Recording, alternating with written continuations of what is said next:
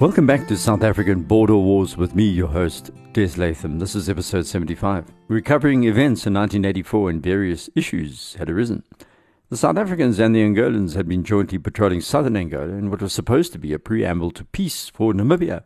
But the joint monitoring process had failed by July 1984, with SWAPO continuing to occupy the southern region of Angola and the South Africans continuing to supply UNITA. This JMC process was always doomed, some say, but at the start there were signs that FAPLA and the SADF could work together. Unfortunately, for the many hundreds and thousands who were still to die, that good faith faded away rapidly and there was no chance of a proper ceasefire. While the JMC continued operating in name, on the ground things were going from bad to worse. Eventually, the whole exercise would be terminated by mid-1985. But before we get there, it's important to focus on some special operations of 1984. You've heard how the SADF Special Forces, specifically the Rekis, had been tasked with disrupting Angolan maritime resources, and last episode we covered what happened during Operation Bougainvillea earlier in 1984. The next stop was called Nobilis, where seaborne operators were going to try and blow up the ASO-2 missile boats the Angolan Navy had secured from the Russians. Early in the war, the SA Navy was somewhat scathing of Angolan capacity, but everything changed when the OSA-2 missile boats arrived in 1982. They added a new and more deadly dimension to Luanda's capability. By late 1983, there were 6 of these vessels deployed to ports like Soyo, Lobito, Mohammedas, and Luanda. The OSA-2s were a threat and the first of their type to sink a warship with guided missiles, destroying the Israeli Navy's ship Eilat, which was sunk on the 21st of October 1967 in the Mediterranean international waters off Port Said in the Sinai. 3 Styx missiles launched by Egyptian OSA boats had hit the Eilat. Out of a crew of 199, 47 Israelis were killed or missing and around 100 wounded, so the OSAs were not to be trifled with. The OSA missile boats had the ability to pick up radar and radio transmissions, and it was their detection capabilities that turned them into targets for the South Africans. However, by the 1980s, these OSAs were not top-of-the-range killing machines. The Soviets were farming them out to their allies in the Third World. They were wooden-hulled, and their defensive armament was rudimentary at most. 2 manually operated 25mm guns without radar, and in heavy seas, the missile box was vulnerable to damage by waves. Luanda could also call on a mixture of ex-Portuguese patrol boats and 4 Sherschen torpedo boats. These Sherschen were torpedo cutter fast attack craft, cheap to build, and the first slid off the production line in 1960. The torpedoes, though, were straight run only, no homing capabilities, so the SA Navy was not too worried about them, and yet they were aware the Sherschen's other threat was to submarines on the surface. Still, the old Russian warships didn't even have sonar or electric warfare systems, and were rudimentary too. Eventually, 4 Reki was given the project to sink 3 OSA missile boats inside Luanda Harbour during the Dark Moon period. It was important to allow UNITA to claim the attack, so the mines were going to be attached to these ships at only around 1 meter below the surface. The South Africans used sophisticated underwater breathing systems, allowing them to approach much deeper, so they hoped the shallow attachment of the mines would convince the Russians and the Angolans that it was the rebel movement and not the SA Special Forces. As you're going to hear, Moscow was not going to be fooled by this. The MPLA as well were going to figure out who was to blame for mining ships in their harbour. Commandant Hannes Venter was appointed ops commander, and the submarine that was going to conduct an extremely complex series of manoeuvres offshore was the SAS Johanna van der Merwe. Its commander was Steve Stead. As usual, strike craft would provide support, and the SAS Oswald Pirro, commanded by Jock Deacon, and the SAS Jim Forshire under Commander Fred Kutje were put to sea. The logistics support ship SAS Protea was also sailing in the north of Southwest African waters just in case. The submarine would insert the special forces, then recover them later, and was the official tactical HQ for the ambitious attack.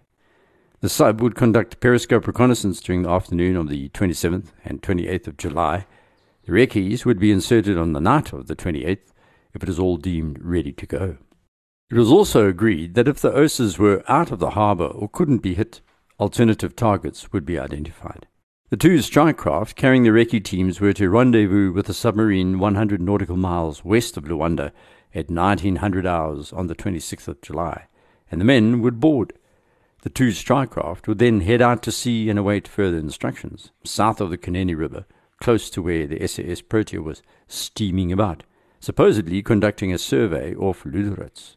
The Angolan Navy base was halfway along the Ilha de Cabo, a peninsula which protected the harbour, and a beach reconnaissance would be required to identify the best place to cross into the bay. The first point was just north of a brightly lit Panorama Hotel, and the other near the Club in Navali.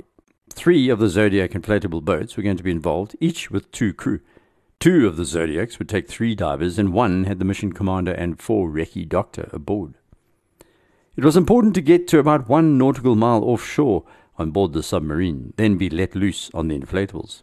This was pretty close, considering they were so close to Luanda. 5 divers would each carry a mine containing 5 kilograms of Torpex explosive, the fuses set with a delay of 4.5 hours. The 6th mine was a dummy, which was set up to appear to have been built by UNITA. So they set sail on the evening of the 15th of July for this ambitious undertaking, with the equipment loaded aboard the Johanna at night in Simonstown Harbour. The sub set off from the harbour the next morning at 1100 hours, and after clearing the bay, dived to 200 metres. This was to test how watertight the search periscope was. Then it submerged once more and turned to sail up the Atlantic coast, surfacing west of Robben Island. She submerged once again and then began her journey up the coast to Angola, sailing on the surface at night and during overcast days. On the 22nd of July, Oswald Pirro and Jim Forshire strikecraft were each loaded with the Zodiacs and engines, as well as fuel, at Donkergat base. The next day, the operators and medical teams boarded the strikecraft at 0900 hours. It took these craft 3.5 days to reach the rendezvous point 100 nautical miles west of Luanda. There was a delay when one of the strikecraft commanders took off unaware he was supposed to wait for 6 submariners to make space for the operators. There was total radio silence, so Commander Kutje of the Jim Forshire had to be contacted on a special HF Hopper scheduled call. Eventually, the 6 submariners were picked up. Complex operations can often be affected by some pretty basic mistakes.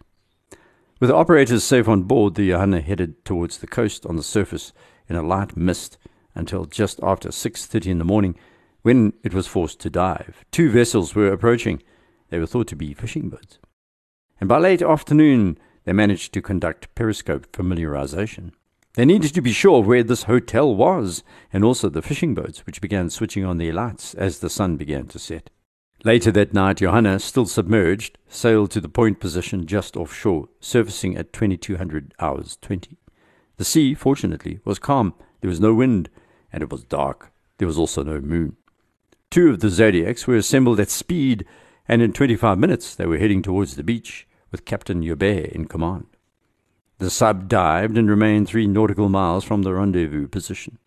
The Zodiacs, meanwhile, headed towards the Panorama Hotel and laid up somewhere offshore so that the engines couldn't be heard above the sound of the sea. Corporals Rodrigues and Coimbra slipped overboard and swam the few hundred meters to the beach, coming ashore undetected near the rocks of a breakwater. As they peered over the rocks, they were trying to assess whether divers would be able to cross the road on foot to the other side to enter the water of the harbour itself. The big problem was foot traffic on this breakwater, and vehicles were also travelling along the road. Each time they tried to lift their heads above the rocks, a car would appear or a fisherman would walk towards them. They'd have to sink back into the ocean. There was no way of doing a foot recce. After hours of attempts, and at 0200, they swam back out to their Zodiacs and headed back to the Johanna rendezvous point. What they didn't know was in the meantime the submarine was zigzagging between increasing fishing boat traffic, particularly from the southwest. These boats were heading back to their harbour after a night of fishing, and the South Africans had miscalculated just how busy this harbour got at night. The Zodiac crew had an interesting way to signal the submarine. They'd drop an underwater grenade, and the sub would pick up the sonar blast and then track towards the explosion. Eventually, at 0310, the recon team was located. Zodiacs recovered, the Johanna headed out to sea once more. Time to decide what to do. The teams discussed the predicament.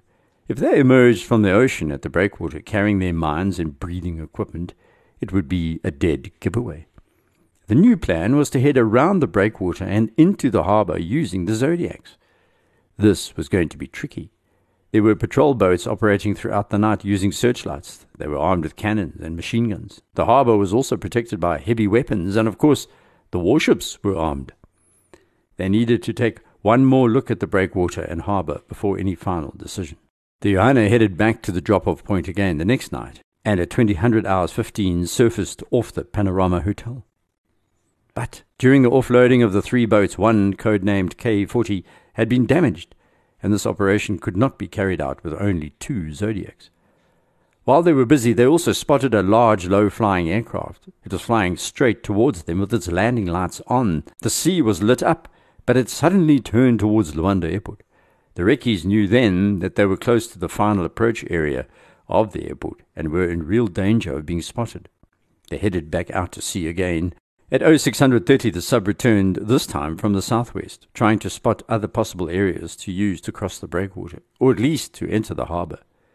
After some hours cruising back and forth, searching by periscope, one of their prey, an OSA missile boat, was actually spotted closing in on them at 16 knots from the northeast. The sub hastily submerged and headed back to open water. Tonight would be the final attempt, all agreed. That night, the Johanna surfaced at the same drop-off position off Panorama Hotel at 2000 hours 15. The Zodiac engine had been repaired, so the 3 inflatables were lowered into the water and the teams headed off on their dangerous mission. The sub slipped back to periscope depth and began cruising back and forth along the coast, ready for any emergency. The 3 Zodiacs rounded the breakwater point very slowly, trying to reduce the size of their wake. They headed towards a wreck to the north of the base, and the divers prepped their gear. Then Corporals Rodriguez and Coimbra swam to the wreck, which was going to be used as a tactical HQ during this mission, if it was deemed stable enough. The rusty deck was checked. It was intact, so the boats were secured alongside on the boarding ladder of that wreck. It was apparent immediately that the intelligence they'd been given had failed to assess the strength of the tidal current, which was setting in a northwards direction. This meant the divers would be swimming against a powerful current as they tried to escape the harbour after laying their mines. The teams on the wreck agreed they'd never managed to outswim this current in time. Furthermore, they watched the Russian Kresta II class cruiser called the Admiral Yumoshev and a refueling tanker tied alongside at the naval quay, as well as a Foxtrot class submarine. The crews all appeared wide awake. There was also a Russian repair ship and a patrol boat with a searchlight sailing up and down the naval area. Security was even tighter than expected. There was no way that they'd be able to mine the OSA missile boats and get away. But all was not lost. The reccees looked around the harbour and spotted 2 merchant vessels in the inner anchorage, both with military vehicles on the upper deck. These seemed to be a juicy target, and Captain Joubert deemed them worthy of sabotage. One of the reccees thought the Foxtrot class sub lurking nearby was also worthy of sabotage, but Joubert restored sanity, according to Doe Steyn in his book Iron Fist from the Sea, and set about planning the mine laying. The 6 divers then set off towards the 2 merchant ships. Warrant Officer Boats Boertes somehow, though, managed to drop his mine as he swam the few hundred meters. One of the flotation pieces had broken off, or the taping had come loose. But the others managed to attach theirs to the ships, along with the dummy mine, before withdrawing back to the rusty wreck in the pitch dark. It was a long and tortuous swim, some of it underwater. While they were busy, a patrol boat had appeared at the wreck, luckily from the other side, and shone its light on the superstructure and the upper deck before turning away. That was a close call. Fortunately, the crew of the 3 Zodiacs had pulled back from the wreck before the patrol boat pitched up, or they'd probably have been spotted. But by now the Zodiacs were back at the rusty wreck, and the exhausted divers were swimming into view. Chief Petty Officer Brits had climbed onto the wreck to keep a lookout and spotted them. The mission commander radioed for an early rendezvous west of the Ilha de Cabo lighthouse. Everyone clambered back into the Zodiacs, and then made their way slowly out of the harbour, past the breakwater, and towards the lighthouse. Eventually, the Johanna found them 1.5 nautical miles north of the rendezvous position.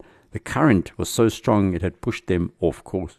Things were now moving fast because a ship was seen sailing towards them from the north, and the submarine had to take evasive action while the Zodiacs were still attached. The vessel suddenly veered towards Johanna, and the commander went to full speed, still on the surface. For 15 minutes it was cat and mouse. The patrol boat eventually gave up, turned and headed back to Luanda. A few minutes later, at 0400 hours 50, 4 bright white flashes could be seen back at the harbour, which was now more than 10 nautical miles away. The radio crackled into life with shouts of "Mayday, Mayday, Mayday!" The Russian warships and the Angolan Navy vessels headed out to sea searching for the saboteurs. By 0517, bright lights could be seen heading towards the sub, while the radar signal detected a ship of some kind heading towards them. It was going to be a close call. Time to go. The Johannes commander ordered a deep, fast dive, and everyone went silent. Almost 4 hours later, at 0915, the submarine rose to periscope depth. The commander looked around. The warships had disappeared. They were still only around 36 nautical miles offshore, so the Johanna remained submerged for the rest of that day, only resurfacing at 2000 hours 30 at night to clear the air. Eventually it rendezvoused with the strike craft, transferred their recce passengers, and headed off. Later it emerged that 4 recce had targeted the 9,000-ton Angolan vessel Lundoge and the 7,500-ton East German cargo ship called the Arendsee. The East German vessel was carrying 28 heavy vehicles and artillery. 2 explosions had shaken the ship, which went down by the bow. The engine room flooded shortly afterwards, and the crew abandoned ship. None had been injured or killed. Its stern was still above water, and a Russian tug called the Neo-Trazimu towed it to a nearby sandbank, so that if it sank, it wouldn't be inside the anchorage. Lundoge had just arrived from Brazil carrying food and military hardware. The explosions had caused massive flooding, but the captain had managed to reach the commercial quay before she settled on the bottom. The cargo was almost all destroyed by seawater, but the Angolans managed to patch her up, and she was refloated, then towed all the way to Rio de Janeiro for repairs, and was back in service later in 1984. The Arendsee was another matter. Russian divers discovered the unexploded dummy mine. Finally, on the 1st of August, divers removed the mine by pulling it off with a motorboat, then towed it to a nearby beach. Soviet and Cuban specialists examined the dummy, finally deciding to detonate the device. The Arendsee, though, was too badly damaged to be restored to seaworthy condition, and a month later she was patched up temporarily, refloated, and in September towed out to sea and scuttled in 500-plus meters of water. So ended another sabotage mission, which had not gone exactly as planned, but proved that 4 recce were still a thorn in the Angolan side. The Angolans quickly realized the mines had to be the work of divers. Their defensive tactic, introduced immediately after this, involved squads of Cuban engineers. These men were provided with boxes of grenades and would join all ships docking in Luanda. They'd lob 4 grenades an hour over the side at irregular times, and all the ship's crews were also forced to remain on board so that the vessels could shift position at any time of day or night. The Cubans were also trained to fire at anything in the dark that moved inside the harbour. They were extremely jumpy after the sabotage of the 2 ships. Meanwhile, UNITA had told reporters in the Portuguese capital Lisbon that their operatives had carried out the attack. The Angolan media, though, reported that the ships had been hit by American mines, with one editorial mentioning that the technique used was the same as the CIA in Nicaragua. The US, of course, denied this. The Angolans investigated further and then found out that fishermen had spotted a rubber boat with 3 men aboard, while a Soviet fishing crew confirmed their story. The Russians said they'd been at anchor when a small boat approached and then turned away. The South African dummy mine trick had backfired. It was so obviously different from the real mines. It was fitted with a Bickford safety fuse patented in 1831, and this fuse was 7 meters long. Luandan authorities finally and correctly attributed the mines to what they called the South African Underwater Special Forces. An SADF debriefing later led to all agreeing that they'd underestimated the professional ability of both the Russian and Cuban specialists when it came to analyzing their dummy mine. Better intelligence, too, would have helped in planning Operation Nobilis, particularly when it came to the location of the OSA missile boats and, of course, the speed and direction of the current. Meanwhile, back on the ground in southern Angola, 3-2 Battalion was involved in quite an interesting change in tactics by 1984, which I'll get to next episode. They were going to deploy something called pseudo operations, made famous by the Selous Scouts. More about that in episode 76. Please rate the podcast on iTunes. It helps increase the series' visibility. If you want to contact me, you can email me through the website abwarpodcast.com or direct message me on Twitter @DesLatham. Until next, Goodbye.